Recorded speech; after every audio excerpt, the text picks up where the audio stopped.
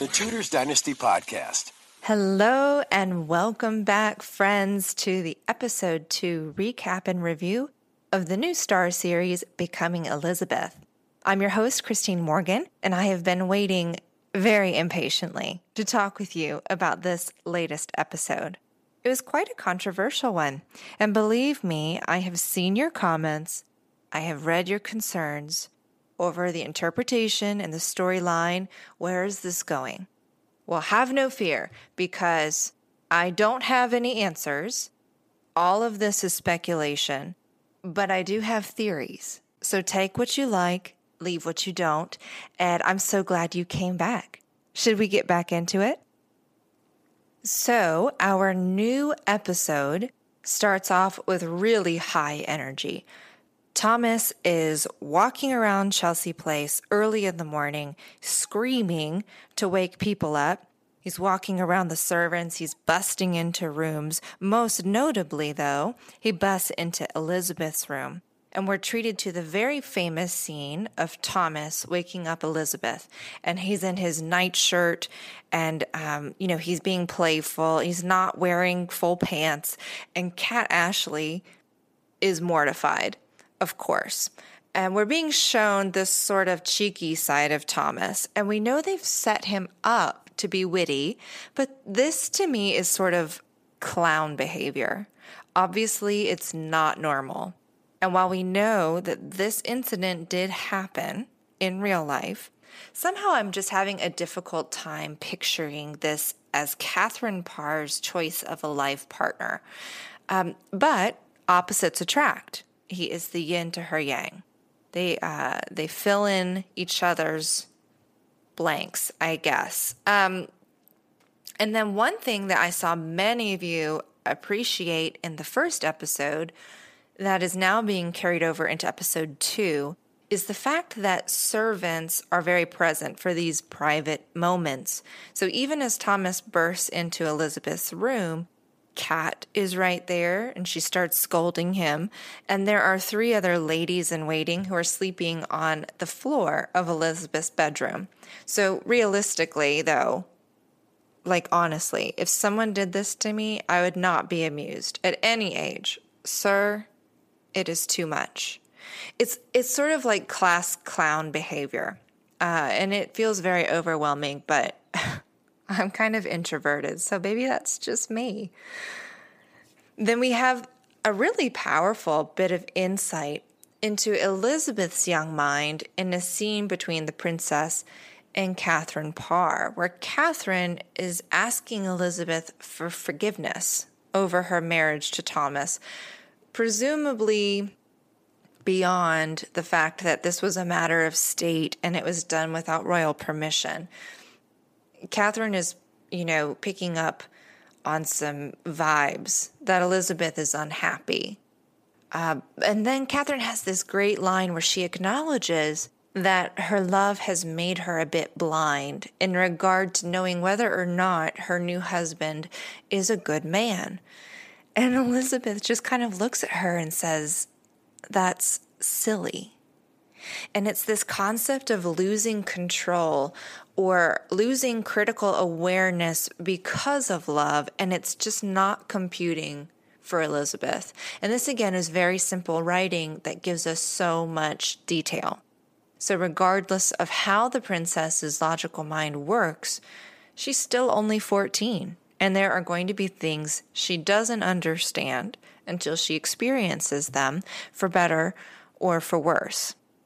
Then we're graced with this really fabulous scene of a court performance, a mask performance. And there's a company of actors in masks, and they're dressed as animals. We see a donkey, we see some goofy characters, and their act is a pretty raunchy, comedic one. Again, we're playing into the fact that the Tudors really did know how to have fun, and we don't see a lot of this type of frivolity in some other Tudor era dramas that we have watched previously. So I'm really enjoying this. And of course, the characters are enjoying the show too, until one of the actors comes out dressed as the Pope, but he's being mocked. And there's a problem with that because the audience of this show is the royal siblings and, their household or their family. So it's King Edward, it's Princess Elizabeth, but it's also Princess Mary Tudor. And the Pope has actually been made up to look very ridiculous. And all the characters essentially attack him and humiliate him. And the tone of the room changes. And it's all because the Princess Mary is no longer amused. And obviously her siblings are aware of that. Remember, Mary is the daughter of Catherine of Aragon, and she's Catholic. So she believes the Pope is holy. And this whole English Reformation has been a painful process for her, both personally and in regard to her mother being set aside. But also because, the dialogue, what she says is that she is cleaved in two over having to choose her allegiance to her God or to her brother, the king. And so, again, another carryover that you guys liked in episode 1 is sort of the relationship between the siblings, showing that they're familiar with each other. These were not compartmentalized people. They had relationships with their family, and we're getting to see that with these small but very honest interactions. For example, Mary gets up and she leaves the court mask. And King Edward, who is young, remember, he follows her and he asks if she's angry with him. And that's because he cares. And frankly, so does she. And I imagine this would be a really sensitive spot for Mary in general, because not only is she Catholic and she's faithful to that belief, but she's around 34 years old. And she's negotiating her feelings with an 11-year-old boy. And that would be very humbling, to say the least. And I also have to give the actress, Romola Garai, a shout out because she's giving such strong performances as Mary Tudor. And this is crucial because right now in the field of history, there is a movement to sort of redefine and recontextualize who Mary Tudor was. And we're trying to undo this really damaging propaganda image she's been given as Bloody Mary. And I saw so many of you interacting and commenting at how impressive this acting performance is. And I completely agree. We're getting quiet confidence, eloquence, emotional maturity, but it's all wrapped up in this really deep, it's not exhaustion, but it's kind of like that. It's like Mary's been beating her drum for so long, and she knows who she can and can't trust at court, and she's trying to guide her siblings. But at 34, she's been promised so many things, very few of which have come to fruition for her. And so she has a sadness and a caution all coexisting with her zeal, right? And it's living in a very dangerous state for her. And I think that's really coming through in this performance. So I want to make sure that I give her her due before we move on. Then later, Elizabeth also approaches Mary. And I don't know if any of you guys caught this, but I noticed, I think at this moment, Mary believes Elizabeth is Catholic. She's using the word us and we when referring to her faith and hoping that Edward will pick a side and end up with the Catholics. The writers are giving Mary really excellent focus and lines in this episode. I love the exchange that the sisters have over power and persuasion at court, or in Mary's case, lack thereof, also in Elizabeth's case. So again, Alicia von Rittberg is also very strong. And I'm starting to get familiar with, I don't want this to sound strange, but kind of with her physicality on screen, because she's making really great choices as an actor in delivering subtext with her gestures. So she might say something, but her body says something different, right? And so she's keeping Elizabeth grounded, and she's not trying to play a 14-year-old. Rather, she is existing as one. And that might be just like trippy theater nerd language, but I own it. I embrace it. It is who I am. So it strikes me in this scene, though, how openly they discuss what happened to their mothers, but it's in a fairly detached way. I don't know if any of you are like me, but I have absolutely sat around and thought, how did these royal children talk about their mothers specifically? Did they? Was it sort of a topic of conversation that never came up? Well, in this series, the creative choice has been that it is acknowledged. The fate of Tudor queens has been pretty terrible. The track record is bad. And so they're talking very openly about the fates of their mothers here. And so they're coming to terms with what might happen to each of them. So Mary's afraid she might be banished from court or even executed, and she fears for Elizabeth too. She asks Elizabeth to leave Parr and Seymour's home and come live with her.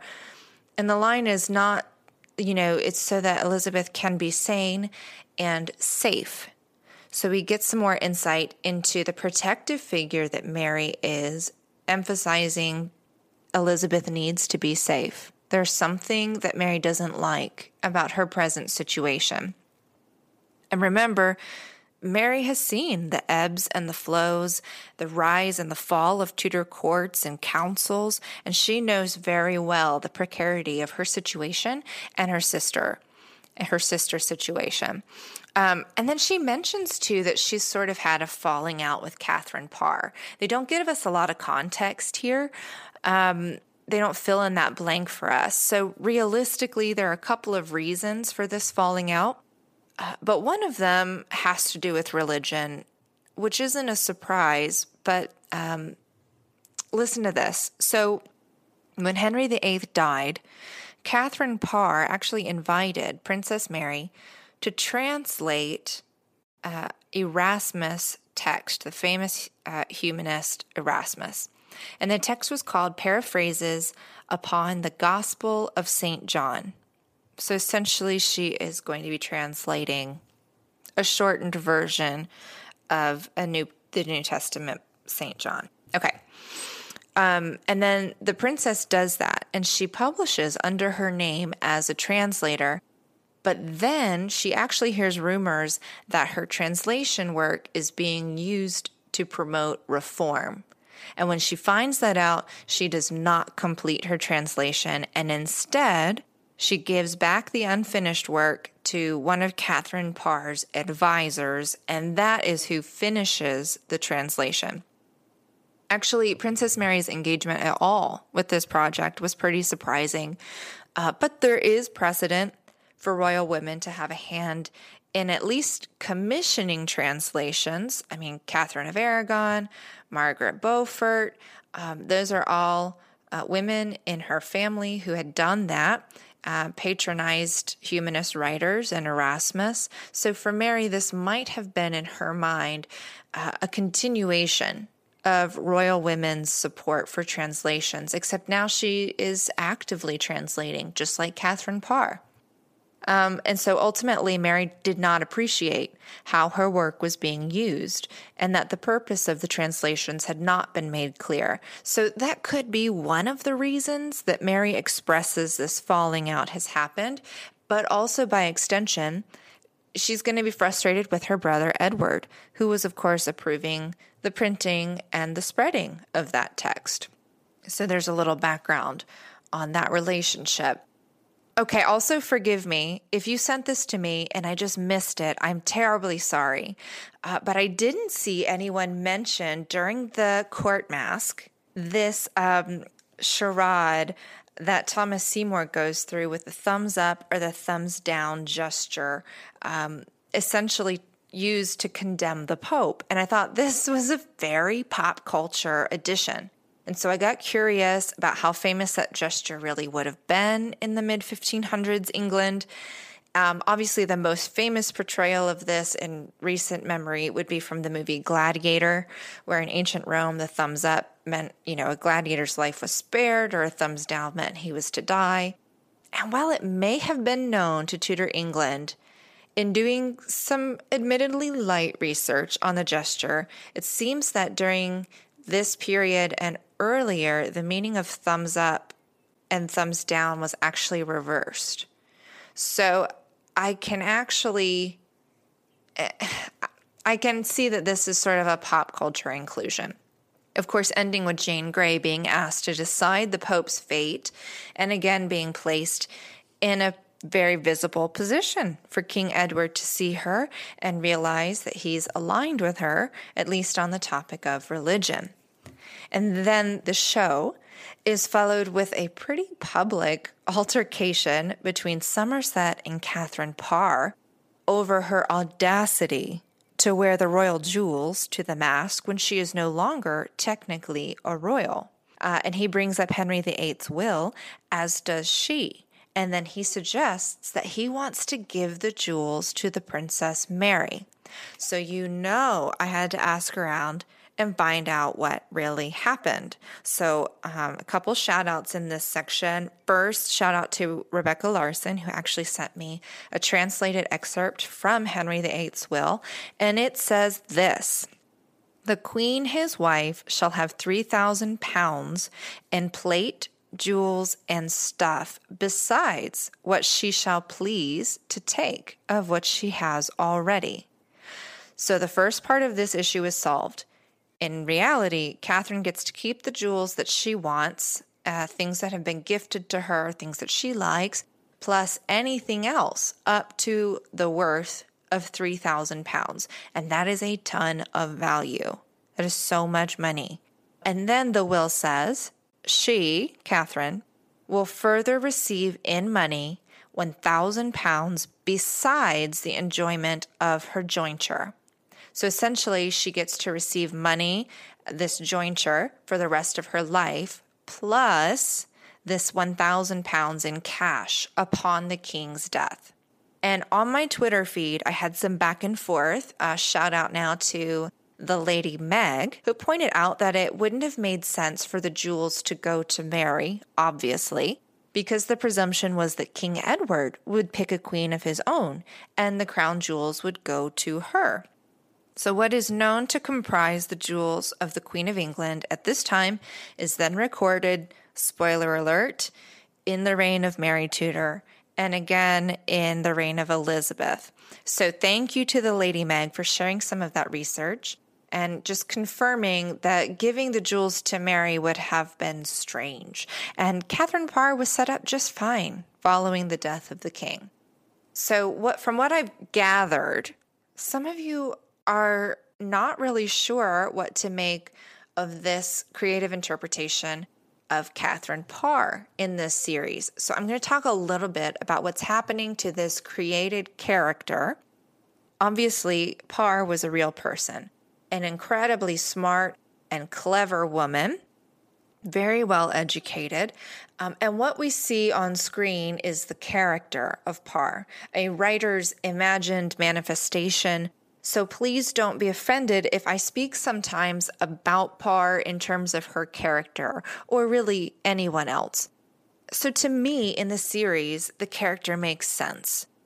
Not only does she speak to her husband, whom she has loved for many, many years, with candor and anger, but she also speaks to Elizabeth with equally transparent language. And this sort of symbolizes to us the maturation of the princess. We have this incredible scene between Elizabeth and Catherine in front of the fire, in which Catherine attempts to lift a little more of the childlike veil, the protective veil, from Elizabeth's eyes just a little further. And what starts as a conversation about the Princess Mary evolves into a teaching moment. I really think that this is what Catherine Parr did best. She taught. Because whether it's teaching her stepchildren or it's writing and publishing to teach the masses about religion, She was in her lifetime entrusted with instruction time and time again. So what I see in this scene is a mother figure laying out a few more cards from the deck for her child. And this deck is all about power. Who wants it? Who has it? Who might lose it? And if women are frequently used, then it's actually in their best interest to figure out how they can also use people. And so this is, again, an excellent setup for Elizabeth's developing perspective. And I don't say that negatively towards Elizabeth. I think this realization is life-changing. The ability to self-reflect on who is using me and how can I use them too is a really fun concept in the context of Tudor court. Then, of course, we get her shifting perspective right away. We see the next morning, Thomas is on his morning rampage, and he barges into Elizabeth's room, only to find he's not surprised her. He has not caught her off guard and undone. Instead, this time she is dressed, and she is waiting for him. So in this episode alone, we've been shown Elizabeth's aversion to the idea of love making her blind. And she's experimenting with being prepared in the face of unseemly surprises or wanting to avoid being caught in a compromising state. And this is an element of Elizabeth that we know she carries with her throughout her life. So I loved this. And I love all the acting choices here. And I'm digging the subtlety of the writing here. Here's another acting choice that stood out to me. I saw maybe a handful of people talk about this. So once Thomas realizes he can't keep the Princess Elizabeth's attention with childish games, he then makes his move and propositions her outright. But to get her attention, again, the character of Thomas, these are all made-up conversations. We have no idea what really happened in terms of how they interacted one-on-one. But in order to get her attention and show her how frustrated he is when she turns him down, he keeps grabbing her corset from the top.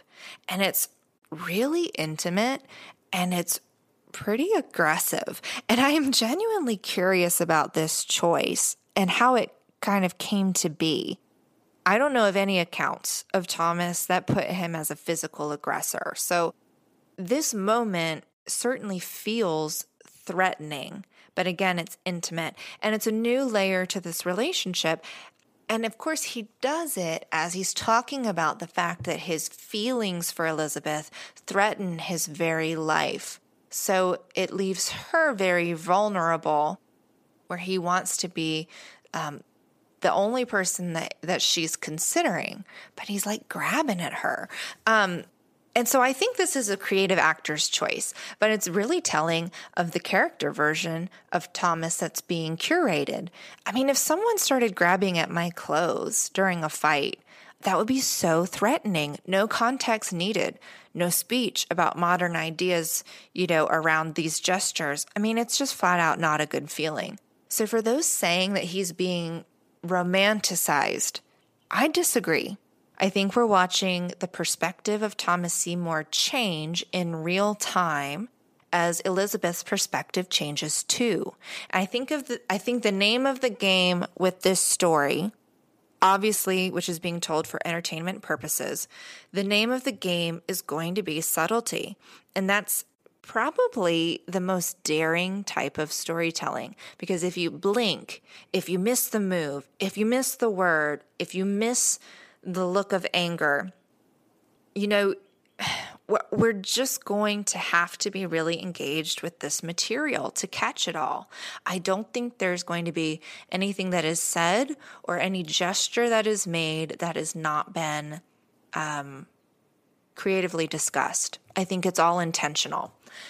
Okay, and then we get into the Privy Council scene, which gives us a little levity. We need a little levity sometimes after these kind of heavy interactions.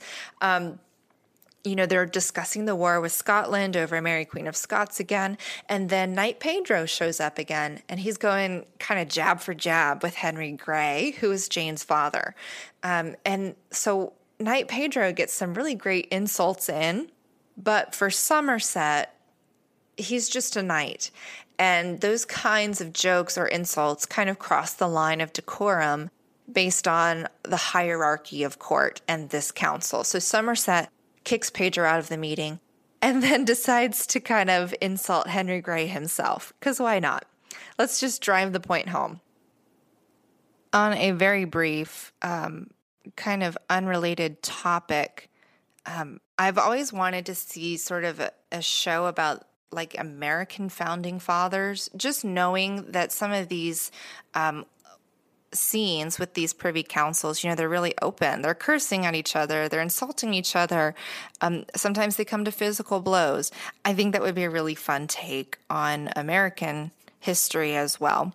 But regardless of that little detour, our showrunner here, Anya Reese, is giving us some of that with these short scenes. These council scenes are such a great way to introduce historical figures and then give them quick snapshots of development. And then, as it turns out, Knight Pedro is Catholic, and he has a pretty terrible habit of running his mouth up above his station. And he sort of gets into a back and forth with the Princess Mary, where he has sort of snuck into her mass. And he sort of tells her off for the fact that she thought maybe he would be related to or know her mother's former servant, Catalina, who we saw in The Spanish Princess. And then we also learn, he's making his place at court. He's earning his promotions. He's earning the respect. And so it'll be kind of fun to see what they do with his character. Then we get this really great brief scene of King Edward getting dressed. Shout out here to the costume director, Bartholomew Karras, or Bart Karras, for this incredible interpretation of the red coat with rubies sewn in all over up to the neck, and the ermine cloak. And of course, that would have been worn by nobility as part of the sumptuary laws. And then the cherry on top, he puts on that floppy black hat with the white feather. And if you didn't recognize this imagery, this to me looked like the outfit Edward wore for his royal portrait, painted in 1550. So that places us on our timeline at the year 1550, and that means that between episode 1 and episode 2, we've had a 3-year progression.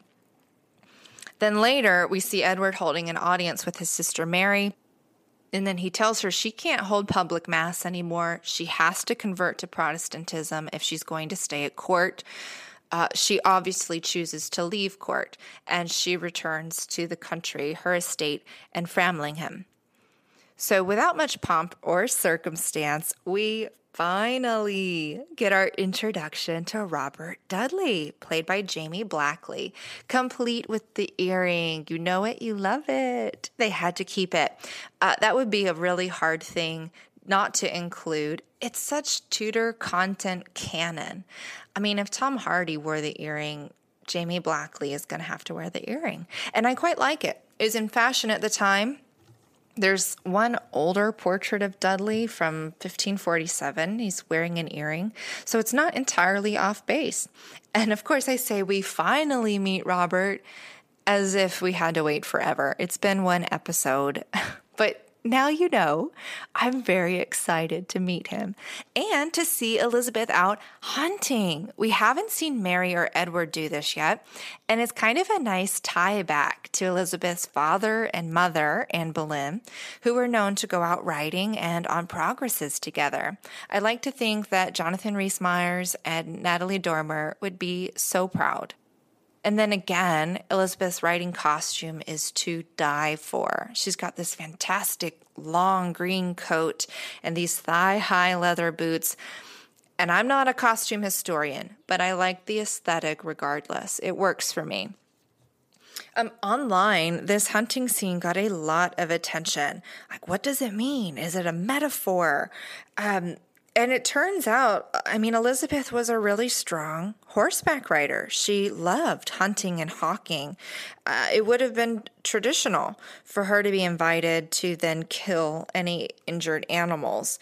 So this is not made up. This would have absolutely been part of Elizabeth's life. And Robert Dudley, he will later become her master of the horse, and he was widely known as the only person at court who could truly keep up with Elizabeth on horseback. And they do form a friendship and a trust around hunting. I think the moment, you have to tell me if you noticed this, the moment Robert Dudley falls for Elizabeth is when she insists on being able to hunt and kill this stag in the forest, right? And then it cuts to him and the thunder claps, and it's very dramatic, which means I love it.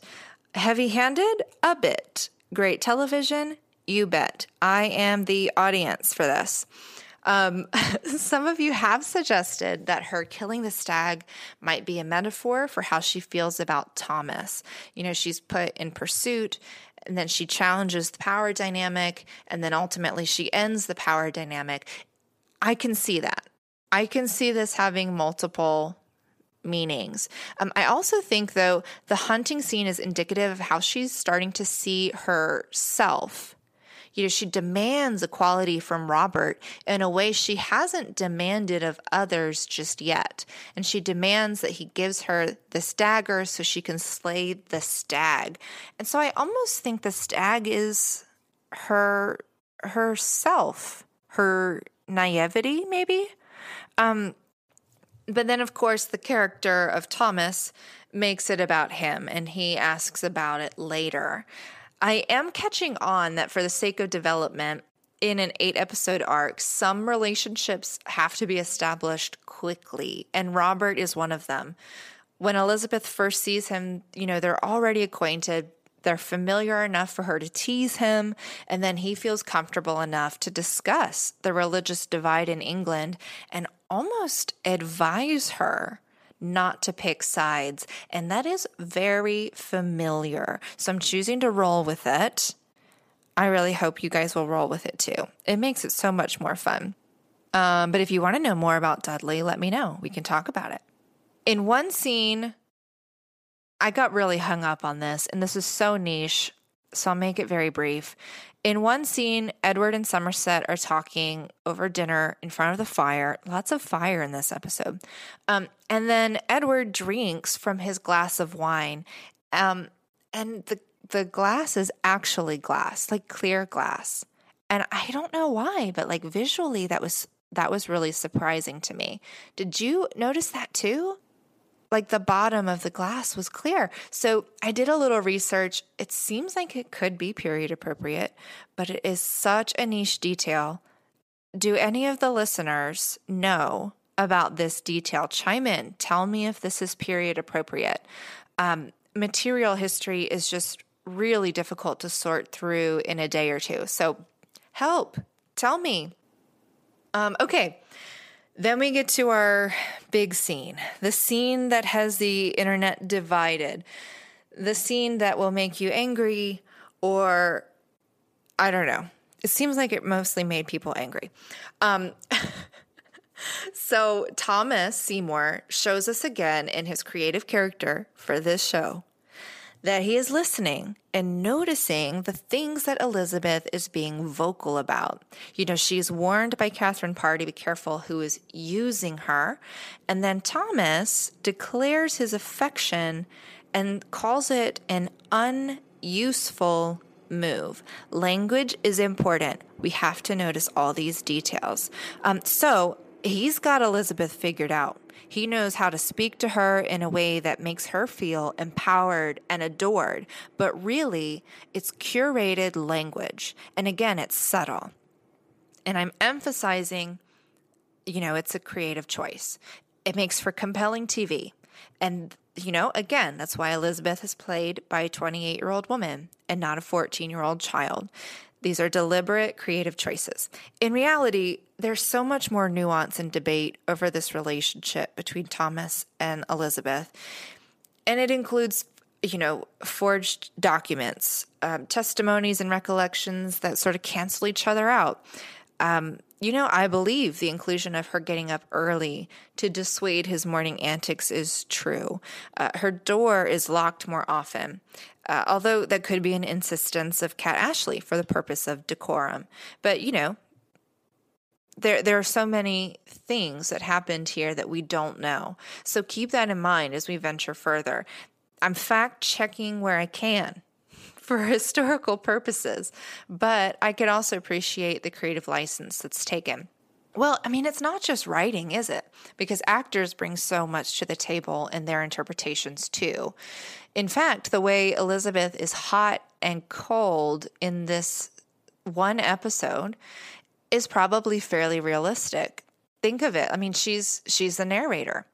And if you're feeling unclear on what you're supposed to think about Thomas Seymour, it's because Elizabeth is also unclear of what she is supposed to think about Thomas Seymour.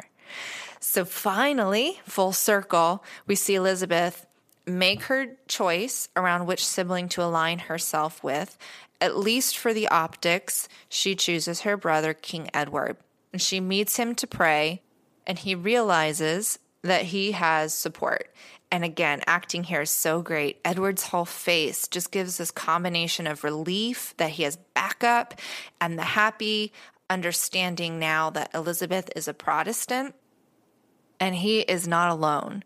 He's still a child, 11 or 12 at this point. And then, Elizabeth has this fantastic moment at the very end where she breaks the fourth wall.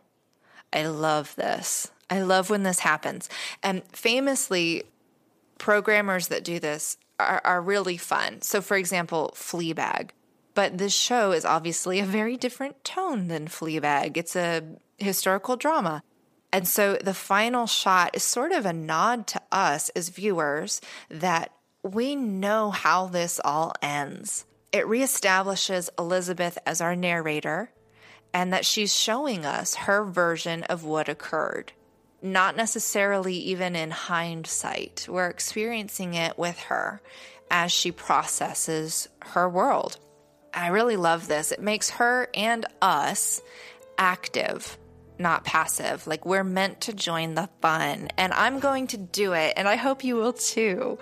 So remember, you can find me on Twitter at Ms. Christine Moe and contribute to my threads. I'll post them on Sundays. Let me know every week what you think, what you're curious about, and even what you hate. We'll unpack it all.